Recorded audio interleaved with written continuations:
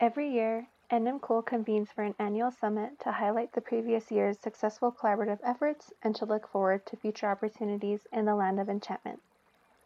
We are taking a different approach to virtual events this year, and instead of our usual day-long summit, we are hosting this mini podcast series focused on collaborative efforts. This will be followed by a short summit meeting on April 21st via Zoom. Our goal for the summit this year is to not only encourage you all to engage with the content of the interviews, but to give you the opportunity to do so from somewhere other than in front of your screen. I'm Ariel Quintana, tribal member from Cochiti Pueblo and an Education and Outreach Project Manager with the Quivira Coalition, and this is the NMCool podcast. I'll be a co-host for this series.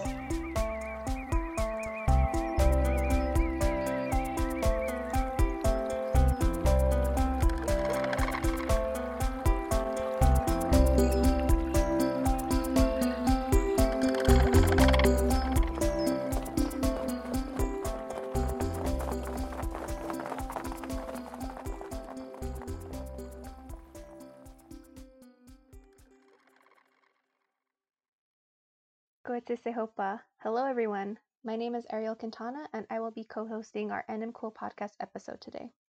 I would like to welcome Dr. Valerie Small and Sebastian Africano from Trees, Water, and People to our podcast. Can you please introduce yourselves? Hi, my name is Sebastian Africano. I'm the Executive Director of Trees, Water, and People in Fort Collins, Colorado. I've been with the organization for some 16 years and have worked in 14 countries during that time doing community development work. Kahe Dechiluk. Good morning. My name is Dr. Valerie Small, and I am the National Program Director for Trees, Water, and People. And I've been with TWP for 2 years now. Necha, thank you both for joining us today. Can you please describe the tribal-led restoration efforts of Trees, Water, and People in New Mexico? So in New Mexico, we've been working on tribal-led reforestation and restoration efforts since 2018. We started working with the Santo Domingo Pueblo and quickly added on relationships with Cochiti Pueblo and Jemez Pueblo to look at the burn scars of the Las Conchas fire in 2011, how they're affecting runoff, erosion, sedimentation, affecting water supply, quality, and agriculture. I'd like to add just a bit to that also is that when we started our efforts in Santo Domingo and later the formation through Cynthia Nahad, the Director of Natural Resources with Santo Domingo, Kewa had created the now known Tri Pueblo Coalition, which consists of Jemez, Cochiti, and Santo Domingo, for collective efforts within the East Jemez landscape in order to address the post-burn scar site issues with succession. And so that has been a real honor for us to be able to bring in trees that are particularly culturally significant trees, important in ceremony, which are the Douglas fir, to plant in areas up there to restore those forest systems that were decimated by this Las Conchas fire. Thank you both for sharing more about the project. And I do want to revisit a piece that I heard from you all in terms of the importance of tribes involvement and your mention of culturally significant species. And I'm curious if either of you would like to talk more about what is unique about tribal-led restoration efforts and what is unique about TWP's approach in participating in that type of collaboration. The uniqueness in how Trees, Water, and People addresses work that is tribal-led is that the projects do not belong to Trees, Water, and People. These are actually projects that the tribe has developed, designed, and plans to lead and actually play an active role in implementation. The forest restoration projects particularly, where we bring communities together in order to address these degraded forest ecosystems. So the uniqueness in that Trees, Water, and People essentially puts the ownership of the project where it belongs, which is with the tribe. So that is unique in light of the fact that we don't necessarily bring species mixes of trees into a community, a tribal community, that, say, the Forest Service feels is necessary for conservation. Rather, it's the priorities that are dictated by the cultural priorities of the tribe that we try to help focus on in terms of our restoration work, and then try to expand that to the landscape scale. Trees, Water, and People's approach is never a push approach. We really interact and try to build trust and a relationship with the community that we are proposing to work with before actually entering into any kind of project or agreement. There's always opportunities at that point to really flesh out priorities, flesh out visions, where there might be an opportunity for us to channel resources to a certain project or a priority of the tribe or a goal of the tribe. Sometimes it's something that's been left aside for lack of resources or lack of capacity for many years, and there's been a lot of will or a lot of interest in doing something about a natural resource issue, but it takes that catalyzing moment of us starting the conversation and really just offering our services and starting to build that relationship for those ideas to come forth and to start to gain life and to start to gain momentum. Thank you both for sharing more. I want to make sure that we're providing our listeners with a deeper understanding of what it actually means to engage in tribal-led efforts and what's unique about those as opposed to more standard collaboration structures and even community-based collaboration structures, which don't necessarily get at the heart of what tribal-led is and what it means and how you do that in practice as opposed to just in theory. And so thank you for sharing more. Why is collaboration for working land stewardship in New Mexico important to Trees, Water, and People? And how does this happen in your work? Collaboration is really the key to anything that Trees, Water, and People does, because we depend on local organizations to both guide the process, lead the process, and establish those priorities and goals of the community or of the initiative. I would like to add to that as well. It's important to have community involvement and dedication to the project. These projects work because you have local leaders or indigenous nonprofits that are local that understand the community needs and wants intimately better than we do. And so we often try to work in collaboration with their wants and needs. And again, as Sebastian mentioned earlier, it's because they lack the resources or the capacity. And it's always our goal at Trees, Water, and People is to try to build local community capacity to address natural resource issues. Thank you both for sharing more. Who are some key partners in New Mexico who you're working with to engage in tribal-led restoration efforts? So in New Mexico, our key partners are the Tri Pueblo Coalition, which is made up of Kiowa Pueblo, Cochiti Pueblo, and Jemez Pueblo in the East Jemez Mountains. We work with National Indian Youth Leadership Project, NIYLP, out of Albuquerque, the Quivira Coalition as well, and also the Santa Fe Indian School has been a great partner, both for our natural resource management work and restoration work, as well as our solar education work.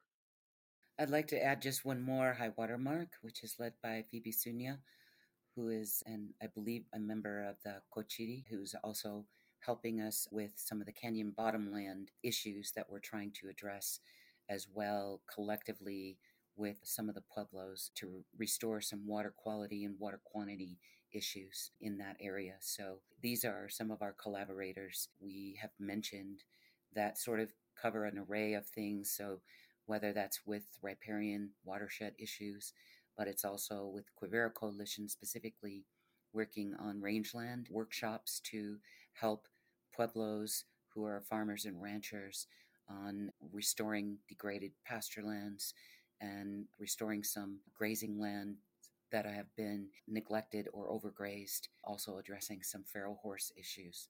So what we try to do is to bring in these really local partners that are indigenous based or run or have a long history working with tribes, successful history, and understand how to work with tribes to help address these various natural resource issues that tribes are faced with given a changing climate. Thank you for sharing more about your collaborations in New Mexico. It's exciting to hear and to be able to provide this to our listeners on the diversity of what happens when you engage in collaborations on tribal lands and all the different people who you can include within those projects instead of some of the more typical assumptions of what tribal projects are, in the sense that it's only tribes, but this really demonstrates the diversity that can happen within those types of projects. So thank you for sharing more. Where is the biggest opportunity to shift tribal land stewardship and restoration when collaboration happens?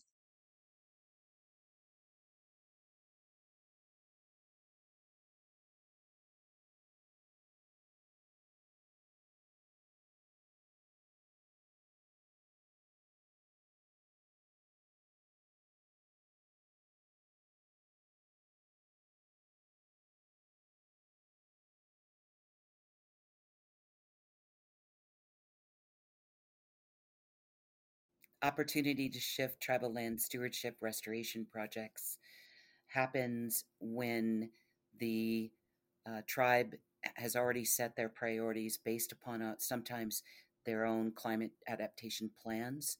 And this is so that tribes can focus on those species that are integral to the expression of their culture, be it that they are important food sources or they are utilized for ceremonial purposes or integral to the tribal cultural identity. And so that's what sort of separates us when we look to shift tribal land stewardship restoration collaborative projects, is to make sure that those are front and center when it comes to providing a mix of different species that are planted in these indigenous lands. I think the biggest opportunity to shift stewardship and restoration with a collaborative approach is really to ensure that tribes are leading the charge, really establishing their priorities. They have a seat at the table. Case in point is in New Mexico, where we work in the East Jemez Mountains. There's kind of a patchwork of agency management and tribal management of different lands and natural resources. And so a lot of our work has been to ensure that tribes have an outsized voice in those discussions of how the watershed is going to be managed, and that we're looking at the opportunity as a landscape scale approach, a watershed scale approach, ensuring that we're treating the area in a way that's going to benefit the watershed as a whole and not differently based on who specifically manages that land. So, really recognizing tribal sovereignty, really ensuring that there's a good flow of communication in both directions between the agencies that work in that area that are non-tribal and the tribal governments and their natural resource departments, I think, is the biggest opportunity and the biggest shift that we've been able to help move forward in the past 3 years of working in New Mexico.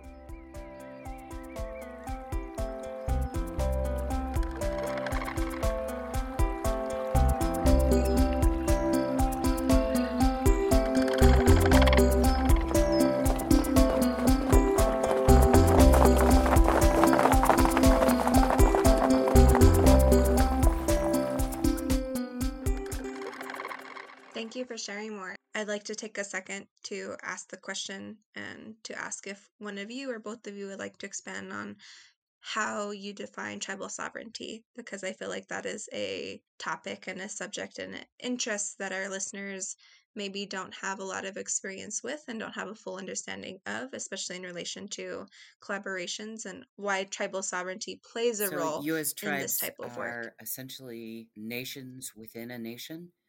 They were granted this during the treaties in the late 1800s when the reservation era began and the Dawes Act was enacted. So these tribes have various ways in which their recognition through the federal government, but then managed through a trust agent called the Bureau of Indian Affairs that oversees all lands and resources within these reservations, the boundaries of reservations.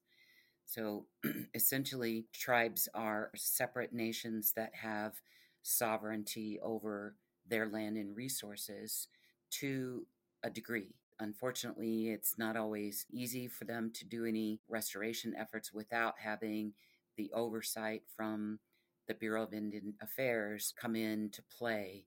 So oftentimes NEPA comes into play. But to express tribal sovereignty, tribes are now taking a lead role in making sure that their voices and their priorities are heard within collaborative landscape scale projects when you're looking at multi-actor collaborators, so that their best interests are front and center. And also they often have very unique and relationship to the land itself and a long history of understanding those lands.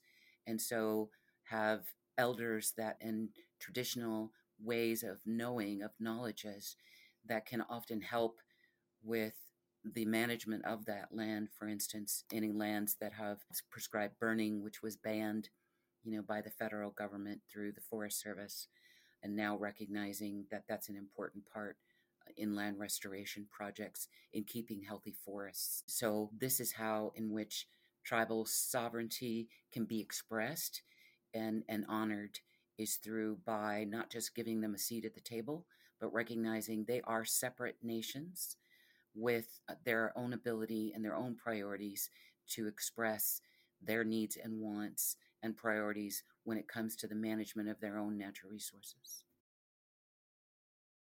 Thank you, Val, for sharing more about what tribal sovereignty is and how it comes into play and how it really should affect the types of collaborations that tribes engage in and how tribes should be included within collaborations. And so thank you for sharing more about that. I feel like that's very important for our listeners to understand. What does the word community mean to you?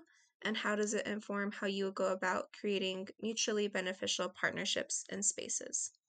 Community is such a broad concept and can mean different things in different places. I think that one thing that defines a community is care for people in your immediate vicinity, stewarding of your resources and waste sinks, ensuring that you're creating a healthy environment, that surplus is redistributed, that people have what they need in your given community. And there's communities of organizations and sectors. There's communities of people that are neighbors. There's community of people that have lineage and heritage that they share. And so it can be kind of on the micro scale, a community, or on the macro scale of much bigger. Like I'm part of the Latinx community, which if you think about it, I mean, encompasses a lot of the Americas. And I feel like that is my community. But at the same time, in my local community, it's networks of organizations, networks of people that share a common vision of how society should be organized, how resources should be distributed, how goals should be achieved, and how information and knowledge should be exchanged. Really, it's a group of people or organizations that are trying to lift each other up towards a common goal or purpose. Community can also mean what we refer to sometimes as an endearing way is Indian country, is that, we have a group of Indigenous academic leaders who are actively working within their communities or within Indigenous communities at large throughout the United States. And that I often lean on them or look to them for their research and work and knowledge, as well as my own community. And community can also mean when we work in creating beneficial partnerships is really looking within that area, whether it's within the reservation and a group of communities within that reservation that are looking to build collaborations to mostly focus on improving health and improving access to food sources. And that means addressing, degraded ecosystems, which is how we approach our, beneficial partnerships and spaces in creating that.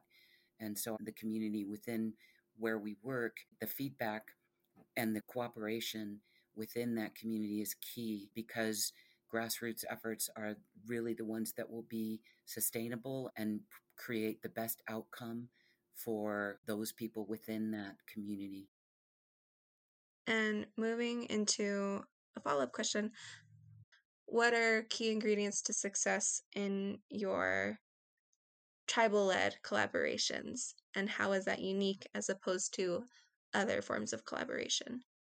I'd like to start with respecting the sacred, respecting that all things have a spirit, and recognizing that each Indigenous community and tribe have their own way in which they practice ceremony that's oftentimes included in any of our on the ground work or collaboration meetings, whether that's smudging or prayer. So, making sure that we honor and recognize and lift those elders in the community to be a part of anything that we engage with in that community. So, recognizing the knowledge of elders, making sure that we have connections with our youth to connect those two so that we can foster the intergenerational transfer of knowledges and in languages and identification of important places that are historical, identification of specific plants in that language.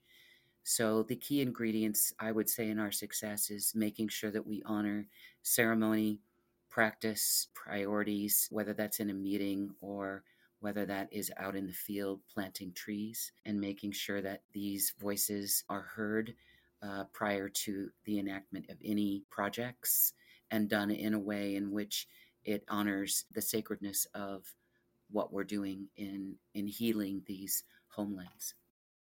Yeah, I think a key ingredient for success in our collaborations, specifically in our tribal-led collaborations, is really creating that space to understand each other on an organizational level, understand the goals historically and into the future of the tribe or the tribal entity or the tribal partner, and really look for those symbiotic relationships where we have an overlap both in our goals and our capacity to deliver on those goals, and that there's already an active interest in the work we're proposing to do together, that we're not spearheading the effort. And I think creating that space to understand, to ask questions, to listen, I mean, I really appreciate the space held for prayer and ceremony where we work in New Mexico. I think that that's such an important, because that's another form of consultation, right? Of is this the right way? Is this the right path? And we really follow that lead. Success for us, no matter where we work, because we work with indigenous communities throughout Central America as well, is really that first step of listening, creating a relationship, understanding what we can do together, what, where the limits are, the guardrails are, where, we won't tread without permission or without clarity of what the goals are, and where the resources will come from to meet those goals. And really when all those things click together, then we can take that first step of saying, okay, let's design something, start small, and check in afterward to see if it's going the right direction. So constant communication, transparency, interaction, and clarity, just to make sure that we're all always on the right path and not setting off in another direction without being fully in agreement first.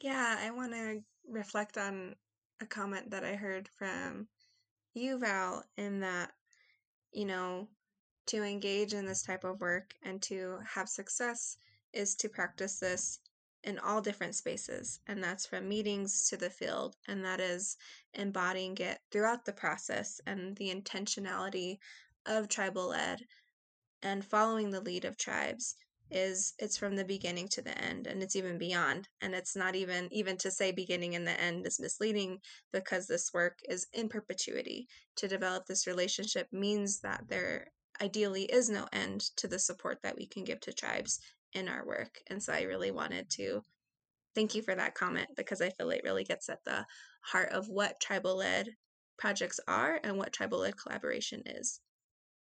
What tools or strategies have you used to build trust as you collaborate with tribes?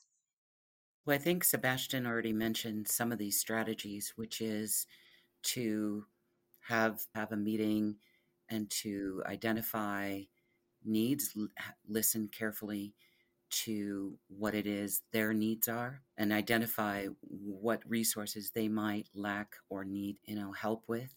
And what we do is not really look to just bring someone in and collaborate with a different organization to provide a service and leave, but rather we're always looking to make sure the tribe understands we're there to also build local capacity.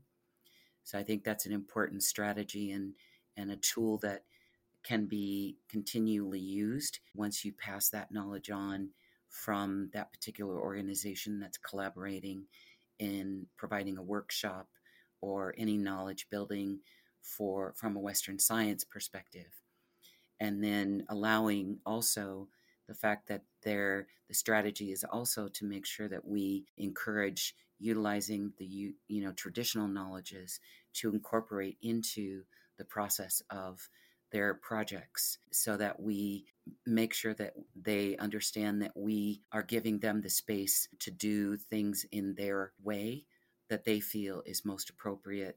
And I think Sebastian mentioned it and said it quite well, is that when dealing with outside organizations, we first have to make sure that they already have sort of a track record, if you will, of working with tribes and successfully working with tribes, or have tribal members within their organizations that understand how best to build trust. And I think one last thing that Sebastian always talks about that we at TWP do, whether we're in Central America or in the United States, is to under promise and over deliver. I think it's important to note that our point of entry isn't always with the tribal government or a tribe itself. We work with several different organizations that are tribally led or indigenous led, and that often leads to conversations and a greater relationship with the tribe down the road. But yeah, I think that the best strategy to build trust is to do what you say you're going to do, and deliver on what you agreed upon. And like Valerie said, under promise and over deliver is generally our watchword. We don't want to over promise and then fall short, because that can affect trust. Reciprocity is a really important one for me as well. We both have to be rowing at the same pace and in the same direction to get to where we want to go. And if one of us is rowing at one pace or speed and the other at another, you go around in circles, right? And so we want to make sure that everyone's clear on the goals, everyone's clear on the capacity and the limits to what we can do with the resources we have, and that we want to start small, right? Achieve small successes and small wins that eventually lead to incremental growth and then transformational growth. I think that the most healthy relationships are built that way, a little bit at a time, building trust, sharing in successes, and then looking at the bigger opportunity that comes after that success. I feel like you'll always hear relationships being thrown out in those types of conversations, but no one really embodies the practice of what relationship building is, and not everyone gives the attention that relationships need and require.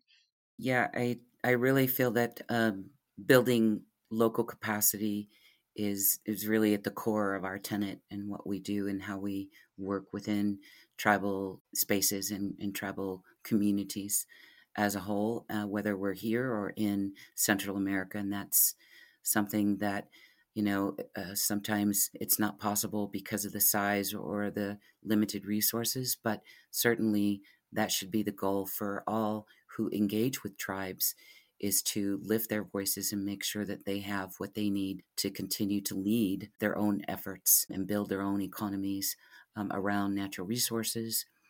Thank you both. And to wrap up the conversation, are there any suggested resources for folks to continue to learn more about tribal led restoration, about tribal land stewardship, about TWP's work? I just want to mention that we are, in our response to COVID-19, what we are trying to do is to develop an add-on to our current to the webinar series we offered last year in late fall for empowering tribal culture, ecology, and food systems, but to now provide some videography and practical from Indigenous voices who are doing these active food sovereignty, greenhouse growing, food distribution, systems. And so we're going to do some videography on the ground and how they do starts and how to collect seeds and store those. So that was the feedback we received from our webinar series we offered last fall. And we're going to continue to offer that, as well as offering now a virtual solar warrior empowerment training program that will reach sort of middle-aged tribal reservation schools to help build self-esteem, learn about renewable energy, to build future leaders, promote teamwork skills. And we do that in collaboration with the National and Youth Leadership Project, who really brings a pro-social emotional behavior component to the more difficult side of learning how to put together a small solar 12-volt suitcase as they learn watts and voltage.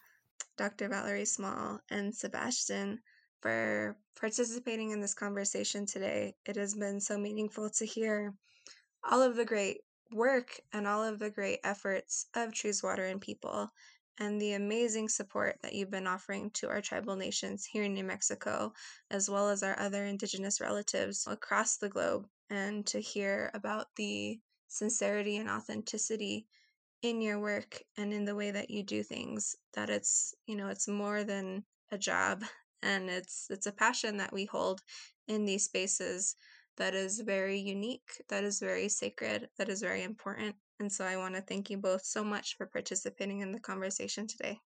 Yeah, thanks so much for having us, Ariel. This was such a great conversation. And yeah, we're standing on the shoulders of those that came before us. So we're just continuing the work, and there'll be more for us to do and for next generations to do too. Thank you so much, Kahe. That concludes this episode of the NM Cool podcast. Again, this is one of a handful of podcasts the NM Cool Network will be releasing over the next few weeks leading up to the annual summit. The summit is scheduled for April 21st at 10 a.m. Mountain Time via Zoom. For more information and to register for this year's summit, go to nmcool.org/annual summit.